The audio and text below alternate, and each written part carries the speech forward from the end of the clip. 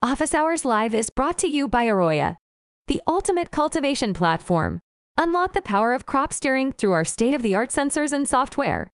Repeat successful runs and scale faster than ever before. Schedule a demo today at arroya.io. What's up, Gromies? Welcome to Office Hours, your source for free cannabis cultivation education. I am your moderator, Kaisha, and this is episode 74. Welcome. Here's how we do it. I'll keep an eye out for questions in the chat. Drop them anytime, and if your question gets picked, we'll have you either unmute yourself or I can ask for you. We're also going live on YouTube. If you're logging in over there, same idea. Post your questions, and if yours gets picked, we will do our best to cover it during the show. Quick programming note, today's session is going to be 30 minutes today, so don't hesitate. Drop that question in the chat. We'll do our best to get to it. Jason, how you doing over there? Doing all right. How are you? Good to see you. All right, you ready for our first question? Get it rocking and rolling. Let's get it rocking and rolling. All right, this one came from Leland. He dropped this question a couple weeks ago. He writes, "Good day, guys. We are running 1,000 kilowatt HPS lights in our rooms and have one cultivar that starts photo bleaching around week 6-7. We implemented some LST early flower to manage the canopy height, but it hasn't made a difference. Could there be something in our irrigation to cause this, or is it most likely our lights? Any insight would be great. Cheers." What do you think, Jason? Yeah, he said 1,000-watt HPS. 1,000 kW HPS. Yes. So, a couple things. Obviously, with 1,000-watt HPS, we do have quite a bit of heat coming off there. Obviously, there actually is going to be quite a bit involved with light bleaching, which does make it harder to diagnose. I mean, obviously, the first really easy thing to look at is how much airflow and how high are our plants growing as far as close to those HPSs.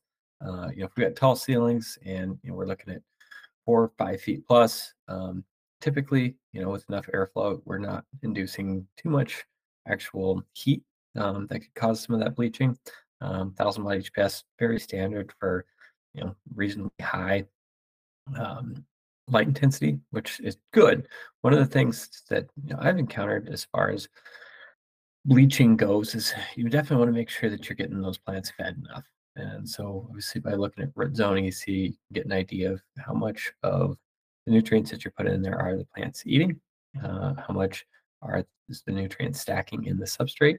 And ironically, obviously, when we're looking at bleaching, we want to make sure that the plant has enough nutrition to keep all of those chloroplasts as healthy as possible. And really what happens is when we see light bleaching, those chlorophyll are going to start, either the environment's not right, nutrients not right, or they're simply getting more light than they can process. And the activity in that chlorophyll starts to go down. And so rather than being green, they're turning white. We actually see this type of coloring in lots of plants that can happen.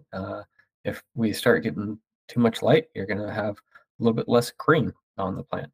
Some plants actually start turning other colors when you get too much light. And ironically, for indoor plants, it sometimes can be a preferential trait. So I guess, in your application, one, look at obviously light levels at the canopy, heat levels at the canopy, take a look at leaf surface temperature, and definitely analyze nutrient load.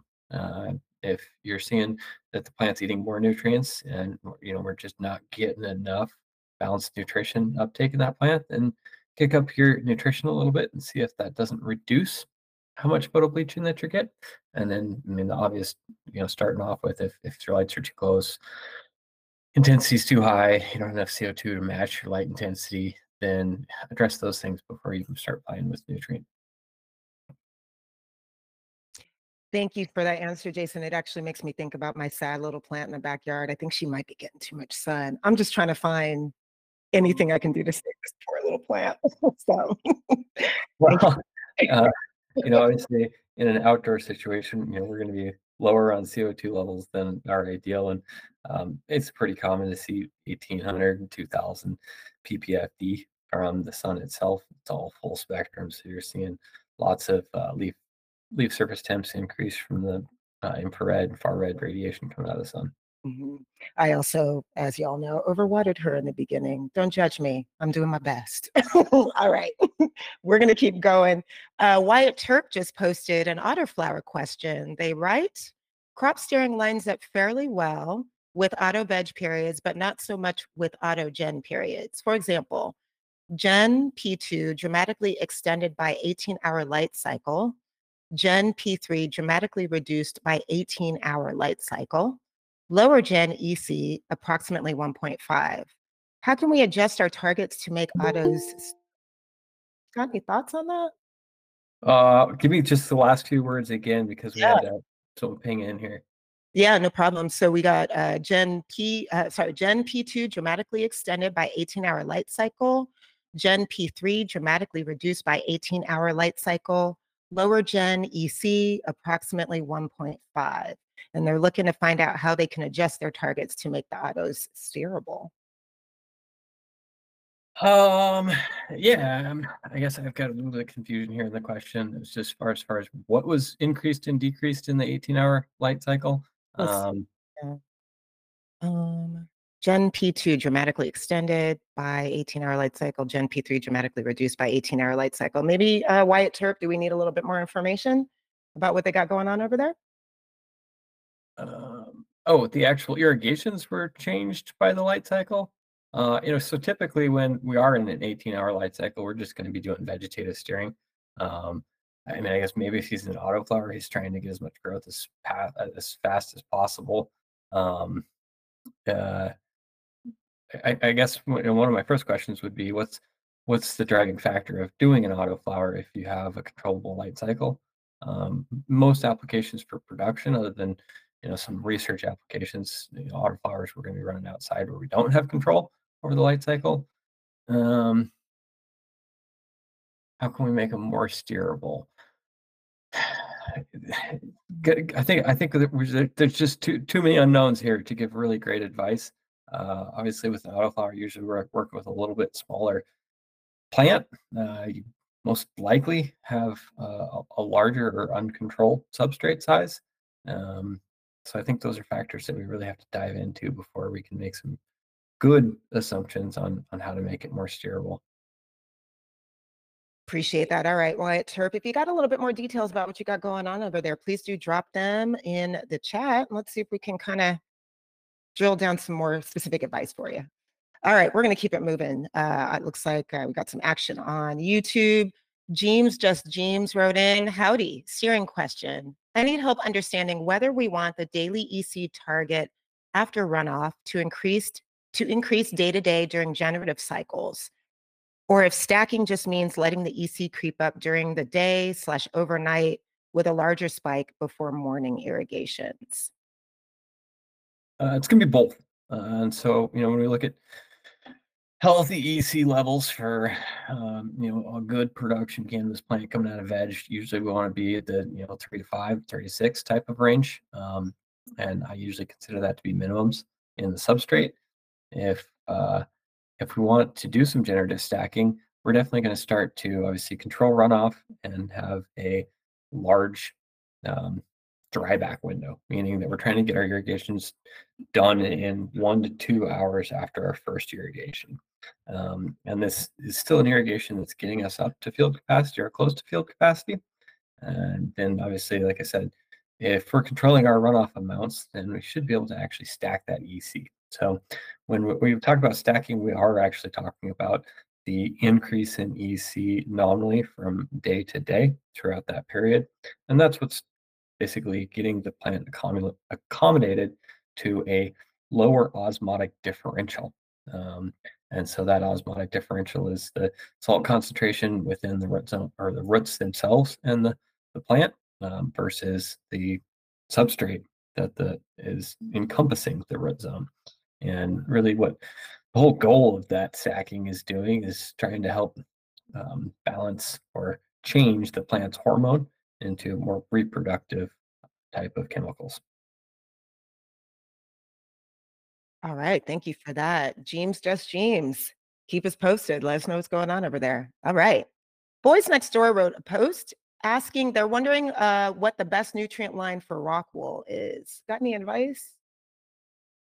You know, uh, obviously we try to stay fairly agnostic in the industry. Yeah, it's the best. It's hard for me to tell. Obviously there's a good number of nutrient lines out there that I have had a lot of experience with as far as success with our clients. First off, probably would be good old HGV. They've been in the industry a long time. Ron Goldman's just a fantastic guy to work with. Been growing tomatoes in greenhouse industry for 3 or 4 decades at least. And yeah, be careful if you call him up because he'll talk your ear off, which is awesome. Just incredible amount of knowledge. I think another great nutrient out there, ambrosia crops, is a fantastic nutrient line. Front row, pretty hard to beat some of their pricing. Definitely a higher quality 2-part salts. I think Athena, it's something that a lot of clients have had a lot of success with, especially moving from liquid nutrients to one of their pro lines. And then we've got some newcomers in the industry. I think Advanced Nutrients is starting to do a 2-part salts. Yeah, crop salts out there. There's it, it it's pretty amazing how many different nutrients are available now that are tailored towards cannabis. And really, what I recommend is going with something that is popular in the industry, and then one that's got enough resources for you to use it properly. One of the things that we've seen probably most prolifically here in the last 2 or 3 years is these nutrient companies that might have had historic lines in other crops, other horticulture applications. If they do get people that are specific for cannabis, a lot of times you'll start to see their nutrient recommendations start to be increased. And a lot of that has to do with in controlled environment. We're trying to build a plant very quickly. And so nutrient requirements, obviously, especially when we have CO2 appropriate, light levels appropriate, we are doing some crop steering amounts with heavy feeding genetics. They're usually starving at some of the older recommended levels. So, if you are choosing a line in there, obviously choose one that is right for your application. And the fact that Rockwell, if you're doing a small grow, you may not be quite as cost conscientious. If you're at a production level, then keep in mind what some of the bulk quantity discounts are available from your suppliers. And that's how I would make my decision. As far as the differences in there definitely are subtle differences. How those subtle differences represent in the end product that you're growing actually has a lot to do with the strains that you're running. And it's kind of interesting because I'll work with some clients where they make a change from a nutrient manufacturer to another nutrient manufacturer, and they say, "Hey, my strains all started growing a little bit better," and vice versa. Maybe on the other side of the U.S., where a different set of strains are most popularly grown. But we'll see a company switch, vice versa as far as which nutrient company they were, and their stuff improved as well. So a lot of it really comes down to, are you using your supplier the best? That's a great overview just for in general regarding nutrients. Thank you for that, Jason. Okay. Max just posted in YouTube. Has combining both generative steering and switching to bloom newts at flip been an ideal method to change the plant's morphology and bud setting quicker? You had any experience with that particular technique? Yes, pretty much anytime that we are talking about, flip to 12-12, getting that plant to flower, we do want to start using bloom nutrients. So if your supplier of nutrients does, base plus veg and a base plus bloom, definitely start switching to that bloom. And every once in a while, we'll see people transition. If you are planting into new immediate, you might go a day or two of veg nutrients, but really typically the complexity of having your reses set up or your injections set up to do that may not be worth it. So for simplicity's sake, a lot of times we'll just go to a base plus bloom and we'll start stacking that EC for the ideal plant morphology. Awesome. Yeah. Thank you for that question, Max. Appreciate you. And Mikey actually just responded to the previous question that he has found success with Athena. So I love the resource sharing. Post in the chat. Let us know what nutrients are working for you. What do you like? All right, we're going to keep it moving. We got a couple questions from Plant Alley. They asked about two things. So let me ask the first one. How to determine field capacity specifically with peat-based mediums. What do you suggest? Yeah, so I mean the best way to get field capacity for any media, I think Ramsey did a YouTube video for us on this. I think Seth actually recorded another one pretty recently on how to evaluate that. Pretty simple. Get a kitchen scale or a scale that has enough resolution for you to get fairly accurate measurements on the weight of substrate that you're working with. Make sure that that substrate is completely dry. You can either do that by obviously leaving it out in the sun for 3 days, 5 days, 8 days, whatever it takes to get that stuff completely dry, or you can bake it for a few hours. Make sure that all the water weight's out. Pretty easy to test that. If you're not sure the water weight's out, just measure the weight of that dry substrate every hour. When it stops going down, it's completely dry. So it's going to be your starting point. When we look at that weight, that's the weight that we know our dry um, peat in this case is going to be. Works for any substrate, cocoa, rock wool. I've done this test many times. Um, so that's your starting weight. Now we're going to obviously add water. I like to add water in a few different sets, say 3 or 4 different sets, and just making sure that you're not channeling out that media, that we are getting the field capacity, make sure that everything is fully saturated, and then let it sit for 30 minutes, an hour, making sure that when you do go to remeasure it, there is no runoff. And I guess how long you leave it out is going to affect, if you're in a really dry, hot environment, like don't leave it out in the sun when you're letting that get to field capacity. But so basically, weigh it again and subtract your original weight from your saturated weight. And the difference is the amount of water that's in there, right? And so that amount of water, 1 gram equals 1 milliliter. Let's divide the whole substrate size by the amount of water that we had in there. And now you've got the percentage of um, water content, volumetric water content at field capacity. So break that down into basically 3 steps. I talk too much to count. Measure the dry weight, measure the wet weight when there's no more runoff, and then make calculations as far as how much water that substrate was holding at field capacity. That is a quick and dirty explanation of field capacity, which is amazing. But y'all need to check out the crash course that we have on our website too. We just dropped that in the chat, a little bit more detailed, but amazing. Thank you for that overview, Jason. I love that you just know this off the top of your head. So good. All right. We did it down at Cookies U. It's true. Good. Yeah, that's right. Yeah, I think I was taking pictures. Plant Ali had another question. They're wondering when to cut CO2. I actually don't really cut CO2 unless I'm really trying to optimize costs, simply just because the cost of the CO2 doesn't outweigh. And I guess we'd be talking it in the whole cycle. I guess I made an assumption there that they're saying, hey, during ripening, when do we cut CO2? I just let it run in the daytimes, obviously towards harvest. If they're talking about cutting CO2 on the 24-hour day period, obviously when lights are off, we want to make sure we're not injecting CO2. When lights are on, we are injecting CO2. And that's pretty much the cutoff. So if your lights are on, CO2 is on. If your lights are off, CO2 is off. Scientific reasoning for this, obviously during lights on, we are looking at the plant doing photosynthesis. Photosynthesis is using the CO2 that's available. If we're matching our light levels, then it's going to use fairly substantial amount of the CO2 that's being supplied. Obviously, cannabis is a carbon-based plant for providing CO2. That's the building blocks for the weight that is coming out of that plant.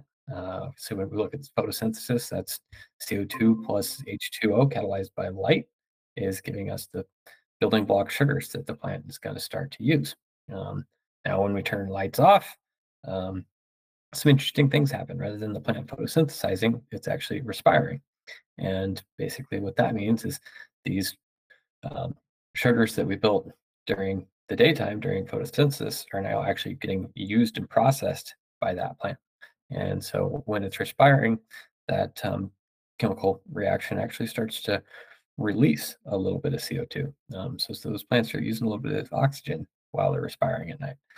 Kind of a wild process. But if our CO2 levels are too high during photo period off, during nighttime, during no photosynthesis, during the time that we're respiring, then we can actually decrease how quickly that they are building plant matter, which is not good. That is not good. Amazing. Okay. Thank you for that, Plant Ali. Thank you so much for your questions. We're going to keep it moving. We're ending a little early, y'all. 10 minutes left in the show. So if you have questions, now's the time to drop them in the chat. IndieBud posted on YouTube. They're wondering what to do with strains that are growing purple stems and veg. Most of the strains work perfectly with 2.3 EC, and they are all in the same bedroom, same nutrition. Thanks. Got any advice for IndieBud? Could be probably one of three easy options there. One would just be obviously check the environment in that bedroom, make sure that our temps are higher, relative humidities are higher. Typically shooting for a VPD around 0.6, 0.7 during veg periods. I like to be around that 80 degrees mark, depending on your light requirements, but without knowing lights up around 80 degrees, maybe a little bit warmer. Take some leaf temp services to know leaf surface temps to know exactly where that temperature should be, and then humidity's appropriate to get that 0.6 VPD. So that would be the first. Looking at environment. If it's too cold, you're more likely to have some of that purple in the stems, and obviously strain to strain is going to be dependent on how they react to the environment. Next up's also going to be strain to strain dependent, which would be nutrient levels. So obviously there's a chance that that strain is actually just hungrier than the other ones. And so some of that purpling could be coming down with a nutrient deficiency. Easy thing to look at is the pH runoff from those plants similar, and are the EC of their root zone graphs representing the same trending over the EC. And then the last one is just, it might be what that strain does. Some strains are just going to show purpling regardless of conditions being absolutely ideal or not. So basically, two of those three you can adjust. The third one, it might actually be why that plant turns out to be a good seller, is if it is very purple. I personally, I prefer some of the greener plants, and so if that genetic could be modified so it's not showing that purple, you might have an opportunity in the market as well. But that's definitely a business decision that, from my standpoint, you'll have to analyze your market in order to be most effective making that choice. Fantastic. Thank you for that, Jason. IndieBud, keep us posted. Let us know what's going on. All right. We got a two-part question about irrigations from King Greenbees this week. So let me give you the first one here. If you could only have 2 P1 waterings given to you to reach full saturation and 2 to 3 P3 waterings afterwards, which substrate and size, as well as emitter, would you choose for optimal results? I mean, I probably wouldn't necessarily determine my media size and type by those irrigations. I would think about how much headspace do I have? What are my lighting types? Am I in a very controlled environment? So lots of variables there that I would probably put significantly ahead of those irrigation constraints. For me, I would ask myself is, why am I constrained to those irrigation events? It's not actually bad. I mean, you could get away with doing 5 irrigations a day is probably 5 times more than we used to be traditionally hand watering, right? So you still have pretty good control. Obviously, the things that we recommend for crop steering are still going to work for that. Using low flow drippers is always helpful. But then again, in today's age, it's not very expensive to get irrigation controllers that can basically do as many or as few irrigations that you want on any schedule. Obviously, one of the things that we do is we integrate with open sprinklers. Pretty cool little product that's been on the market for, I think, almost a decade now. Very reasonable. You can get a lot of channels for under $200. Each module and Array integrates with it. So now you're only using one interface to monitor your environment, your red zone, your irrigations, and then same exact interface to start pushing irrigation schedules, you can have Arroyo update those irrigation schedules based on the plant life cycle. So if you need a irrigation schedule to be different each week, you can load those into Arroyo, and by doing harvest groups, Arroyo will automatically update the increased irrigation needs or the change in irrigation strategies. So yeah, if it is an equipment constraint, I would probably just invest in an open sprinkler, integrate it with your array system. If you have an array system, if you don't, an open sprinkler interface is actually pretty reasonable. It's easy to use. If you set up a VPN connection or other ways, you can access it remotely anywhere that you have internet, which is a really nice way to monitor your crops and make updates to irrigation if you're not always at your grow. Um, yeah, like I says, they're not going to be one of the more expensive parts. If you're making up your decision on which type of substrate because of irrigation constraints, I would just consider what are my irrigation constraints. Am I really making the best approach? Am I just going to be a loss on money because not upgrading my irrigation equipment and maybe using a substrate too big or too small? Most likely too big if you're constrained, but Mm. Mhm. Yeah, okay. So his second question was, how many minutes would you let pass after the first P1 was completed prior to starting the second P1 watering? So I guess what are some considerations King Ruby should keep in mind with regard to the scheduling of his shots? sure. So if I'm in the right size media and I'm going to irrigate with two P1s and three P2s, I would probably wait for 1 hour after lights on, irrigate, wait about 30 minutes, do my second P1 irrigation. And then in order to stretch my irrigation window out to middle of the road, say 6 hours, 8 hours, then you would do an irrigation about every 2 hours after that. Awesome. Thank you for that. Good luck, Dr. Not doctor, I'm sorry. King Green Beast, not doctor. All right, we got another question here on YouTube. Ricardo wrote in, when in 2-gallon cocoa pots, what's the best ideal runoff at EC and pH you'd want to see if you wanted to stack your EC in the early weeks? Not running Arroyo, but implementing crop steering techniques. What advice do we have for Ricardo? Yeah. So obviously did you say pH and EC? Yes, runoff EC and pH.